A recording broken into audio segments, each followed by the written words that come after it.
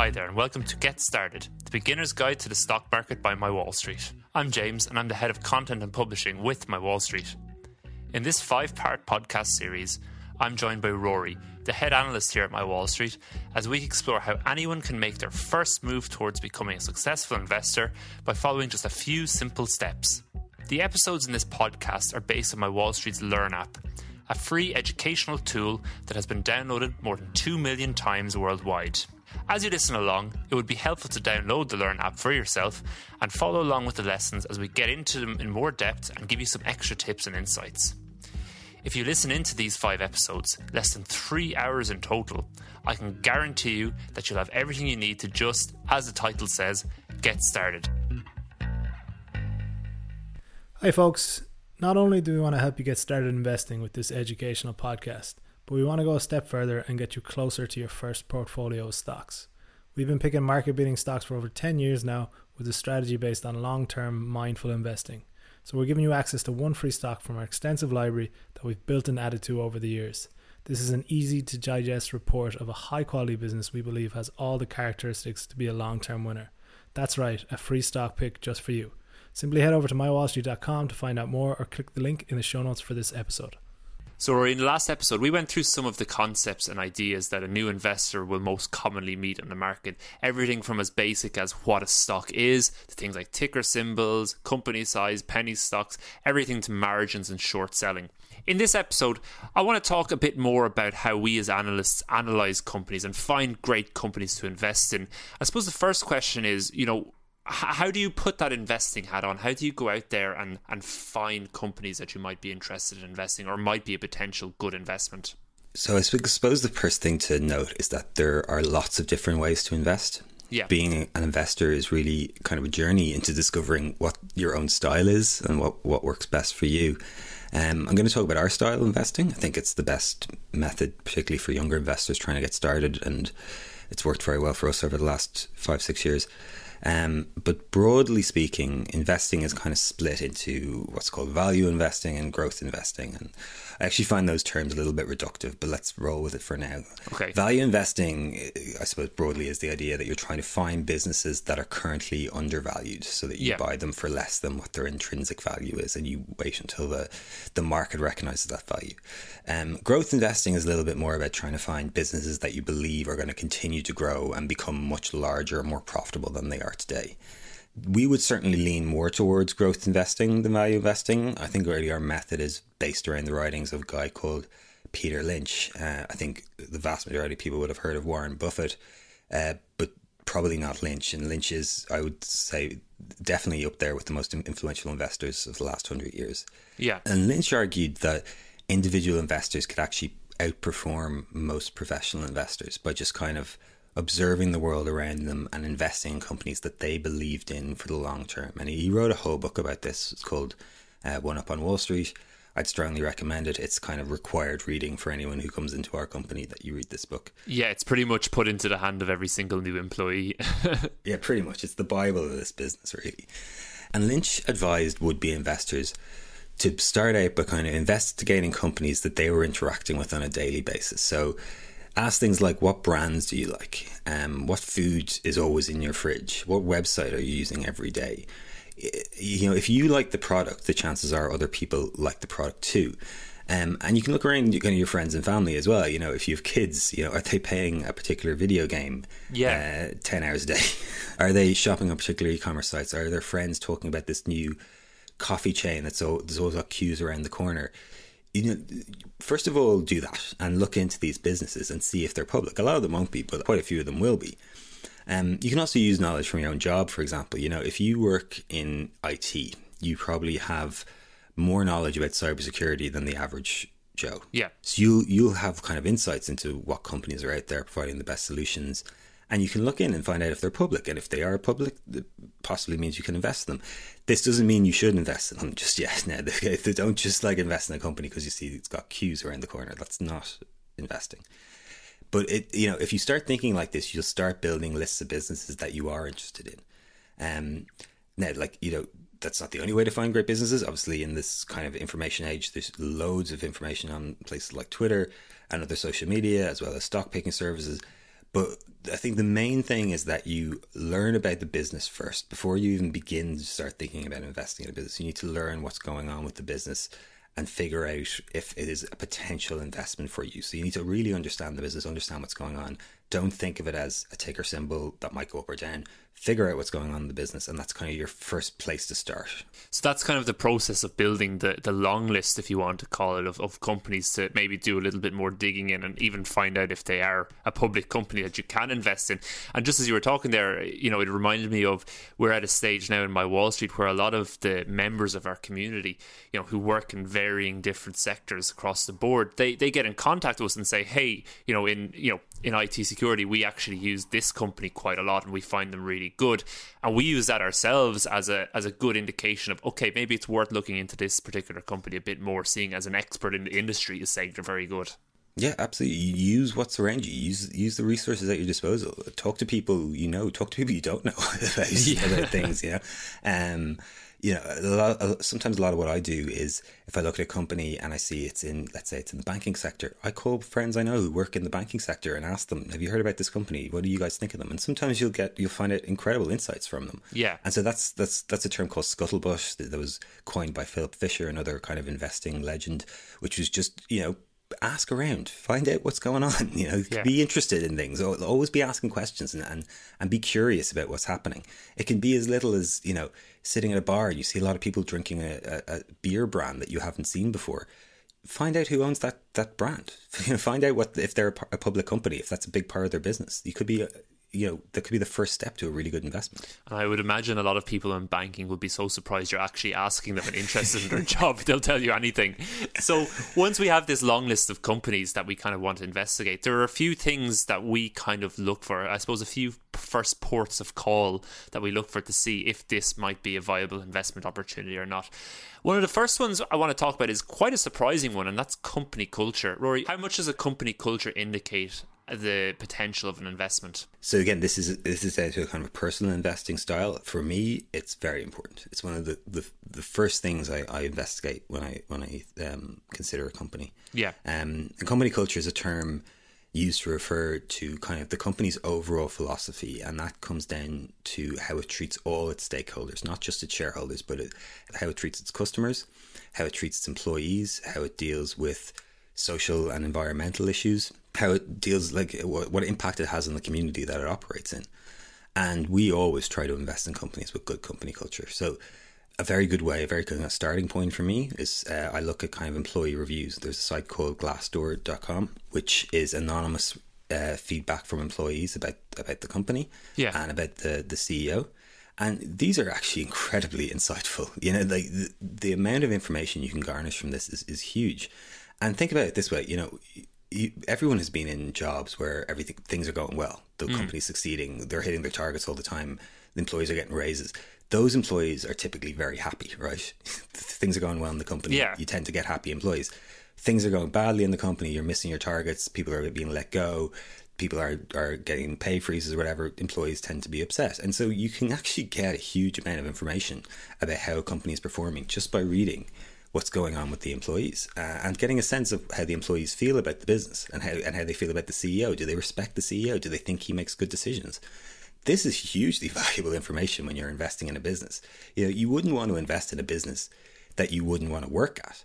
And that's what Glassdoor was kind of designed for. Glassdoor was designed to help people make good choices about what businesses they wanted to go work for. And I suppose it comes back to that idea of, we spoke about in the last episode, of, being an owner in a business too, and having that mindset shift. You don't want to own a business that, employees hate working there, is maybe, contributing a net negative to the world. You want to own businesses that you're proud to own. Yeah, absolutely. It's very important. And it goes beyond just like the employees as well. You want to own companies that are kind of trying to do good in the world, and that's one of these kind of ethical issues that people will get into now, where some people would say, Amazon is a terrible, horrible company, I would never invest in them, and other people wouldn't feel that way. So that's something that comes down to kind of your personal morals. But it's, I would think it's important to at least try and seek out businesses that are attempting to do good in the world, or attempting to improve the communities they operate in. And then you get into things like, the customers as well. Culture also spreads to how a company treats its customers. Happy customers tell their friends and family about a company, and this creates new customers. If you find a company with kind of evangelical customers, people who are constantly, promoting the company and talking about the company and saying how great the products are, that's typically a very good sign. You wouldn't go to a restaurant that had terrible reviews. Why would you invest in a company that had terrible reviews from its customers? Yeah. And there's really so much information out there online now that there's no real excuse to be investing in companies that are aren't getting these kind of great reviews. A good kind of starter point, if you can, is try and find out a company's net promoter score, or NPS. Yeah. This is pretty standard measurement of how likely a customer is to promote a company to others. And you'll find companies that have done particularly well in the stock market over the last 5-10 years tend to have had very high net promoter scores. So super high net promoter scores you'll find with companies like Apple, companies like Tesla, companies like Peloton. These companies consistently have very high net promoter scores, have very good reviews from their customers, and they tend to do well in the stock market because they tend to generate more profits than companies that have poor net promoter scores. Remember, folks, head on over to mywallstreet.com to get access to our free stock analysis. We've picked one outstanding business from our extensive back catalogue, and we're giving it to you for free. And of course, a major part of a company's culture is its leader and how the company is actually run from the top down. How much emphasis do we place on a company's leader in assessing an investment? Yeah, again, very high on the list. Up there with company culture is the leadership of the business. It's one of those things that doesn't show up on the balance sheet. It's not a numerical thing. And so much time in kind of investing in Wall Street is dedicated to kind of looking for patterns and looking for charts and looking at valuation metrics. If you find really good leaders, visionary leaders, these are the kind of people who break those patterns. These are the kind of people who deliver hypernormal results. And to me, a visionary leader is someone who identifies an opportunity and then has both kind of the personal, strength and the business acumen to go out and seize that opportunity. Yeah. Think of someone like Steve Jobs or Jeff Bezos. These are people who fundamentally changed the world. The way we live is vastly different because of these people. Jobs, he's a divisive figure. Some would call him a kind of modern day Da Vinci. Others would say he was just a really good marketer. Yeah. But during his second tenure at Apple stock rose 2,500%. Now, not every business leader needs to be at the kind of Jobs Bezos level. You won't find many of them around. They don't come along quite regularly. But visionary leaders can operate within their own specific industry. Just people who are out there looking to disrupt their industry, to make a lasting impact on the way a certain business is done or the way a certain industry performs.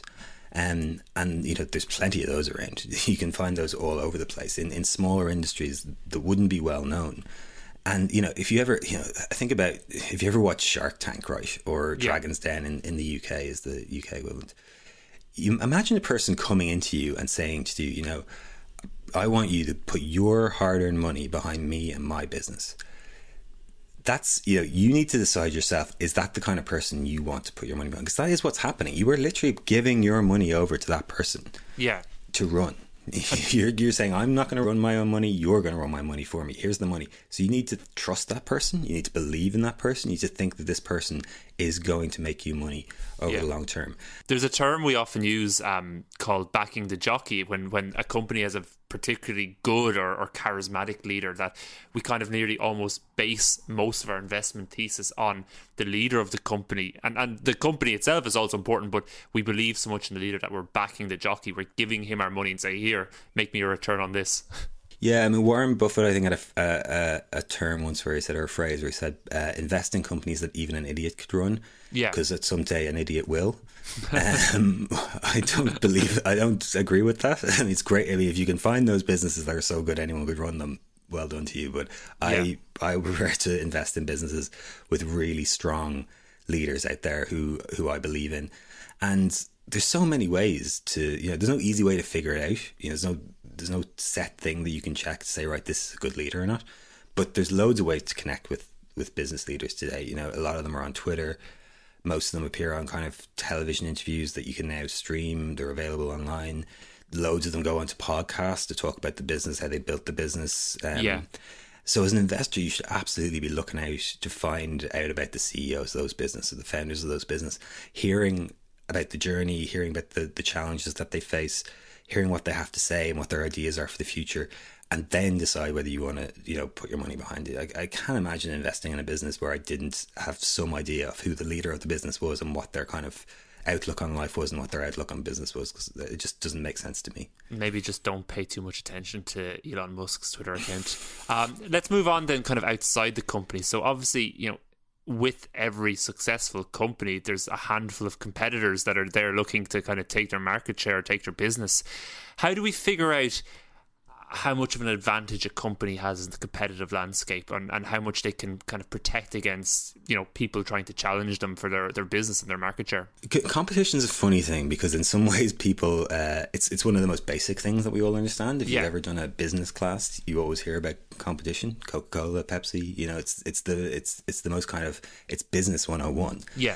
And unfortunately sometimes people take that too far when it comes to investing and think that just because there's competition out there, a business is or isn't going to succeed. Yeah, I remember before, Rory, you made a good point that people often get bearish on companies once Amazon enters their space, and you made the point that, well, if Amazon is interested in this industry, that means it's a viable industry. There's a lot of money to be made in this industry, so it could be seen as a bullish sign too.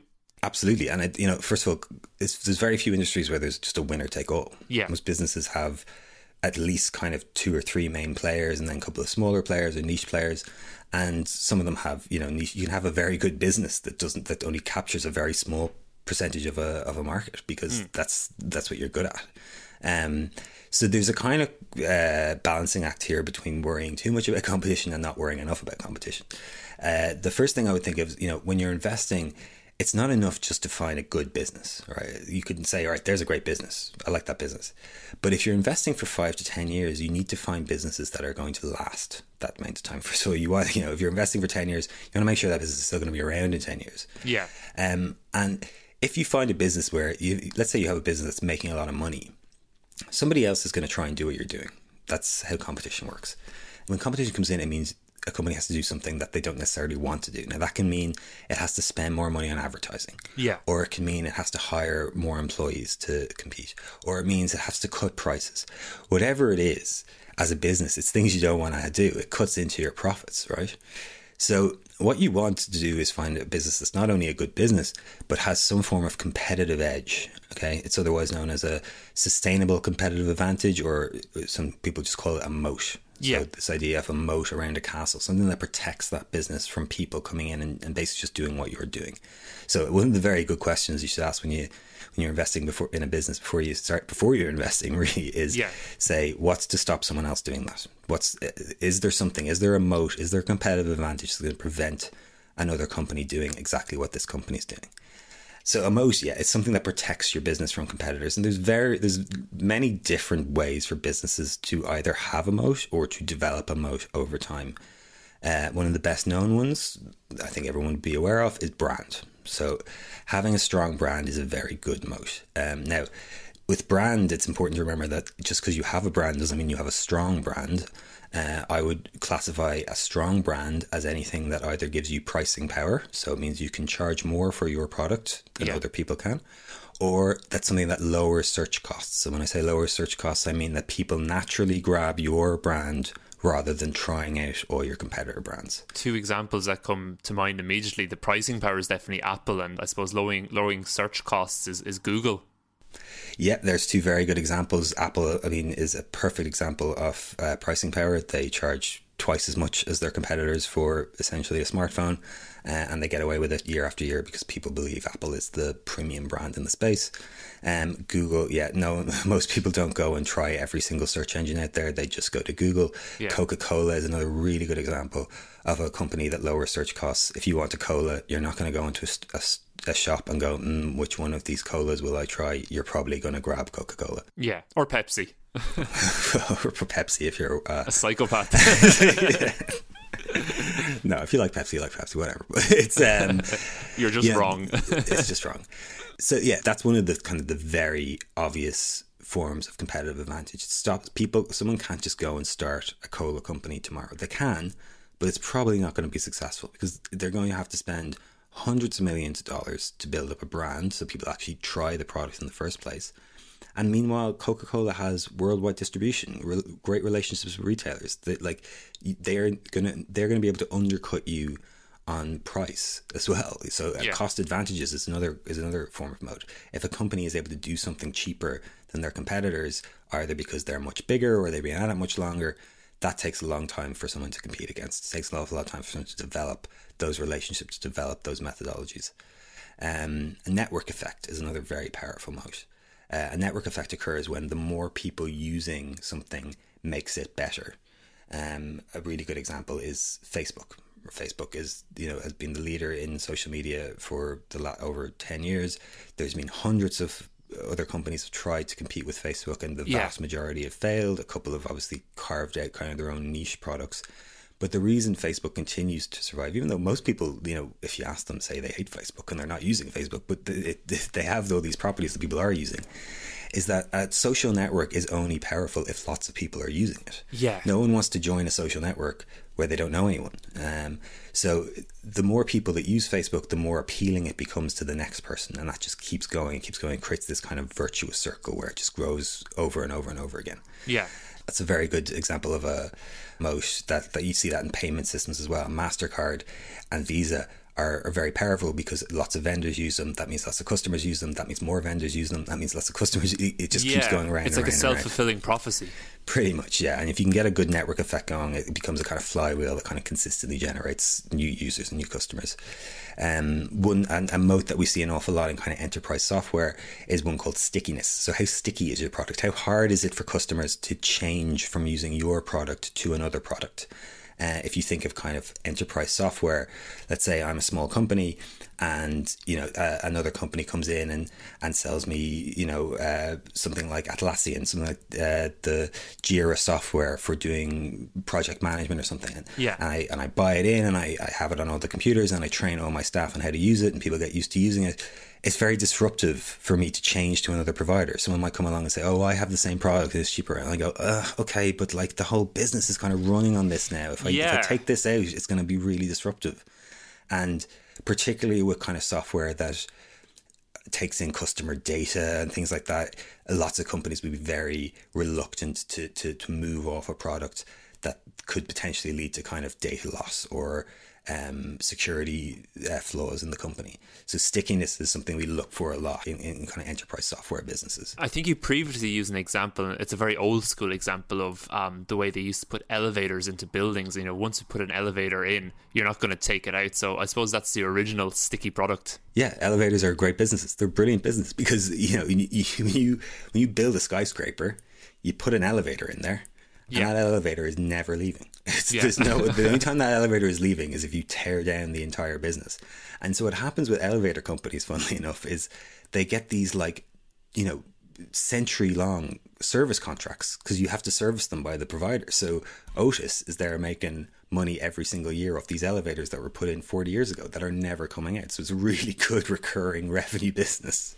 So we can think of enterprise software as kind of the elevator, and the building around it is the company built up around it. And if you take out the spine of it, I suppose the whole thing falls down around your ears. Very much so. The last one I want to talk about then is the idea of a growing industry. So obviously a core tenet in the idea of investing is that your investments will grow. And I suppose it makes sense then that your investments won't grow if the company itself is not growing, and the company itself will not grow if it's not part of a growing industry. Is it as simple as that? Yeah, this is one that sounds obvious, but still you should be keeping an eye on it. You want to be investing in growing industries for the most part. If you look at something like brick and mortar retail, for example, that's been steadily declining over the last decade. Now it might get a boost in the next kind of couple of months because the economy is reopening after coronavirus, but generally it's been declining. Now there have been some winners in that space. Home Depot is a very good example of a brick and mortar retailer that bucked the trend, and that's something that's kind of intrinsic to Home Depot. People don't like buying the stuff Home Depot sells online. It's much easier to go to the warehouse, and the Home Depot always has giant car parks. It's very easy to get to and to get parked, and there's friendly customer service reps there who help you and give you guidance. That's a good example of a business that's bucking the trend. But in general, you want to be investing in industries that are growing. And if you're investing in industries that are growing, you'll see a lot more options out there, a lot more chances to succeed in a space where, it's kind of a rising tide is lifting all ships kind of idea. And so in terms of looking for stocks, you should be reading about new technologies, trying to read about new trends that are happening in the world. Green technology is obviously a massive growing industry right now, something that's on everyone's minds. A lot of money is flowing into this idea of green energy, green companies. Over-the-top streaming has been a growing trend for 10 years. E-commerce, big growing trend still to this day, even though it seems like it's been around for decades, it's still growing. Digital payments along with e-commerce. This idea of digital transformation in the workspace. So companies investing in digital assets and their digital infrastructure is a kind of trend we've been seeing over the last 10 years that we think is going to continue going. Autonomous driving is one that's kind of much more of a kind of speculative one. You can see some that are a bit more speculative than we know are happening right now. But even things like telemedicine and sports gambling was legalized in the United States a couple of years ago. That's definitely a growing industry. The kind of disclaimer to all this is that when something is growing, when an industry is growing rapidly, what you'll find is there can be a lot of hype surrounding some companies, and companies can become very overvalued in a very short space of time. And so even though, even if you find something in a growing industry, you still need to do your research. And for everything I've mentioned so far in this podcast, it's none of these things are like absolute go out and invest in this company right now. These are all signs that this might be a good investment. You still have to go in and do more research on the business, which is something we're going to talk about in the next podcast. Well, speaking of the next podcast, this is the end of this podcast. So in this episode, we talked about everything from company culture to competitive advantage. In the next episode, we're going to look deeper into things like balance sheets, cash and debt, and sales growth. We'll see you then. That's it for today's episode. If you like what you're hearing and want to level up your investing game, take the first step by heading over to mywallstreet.com to get access to our free stock analysis.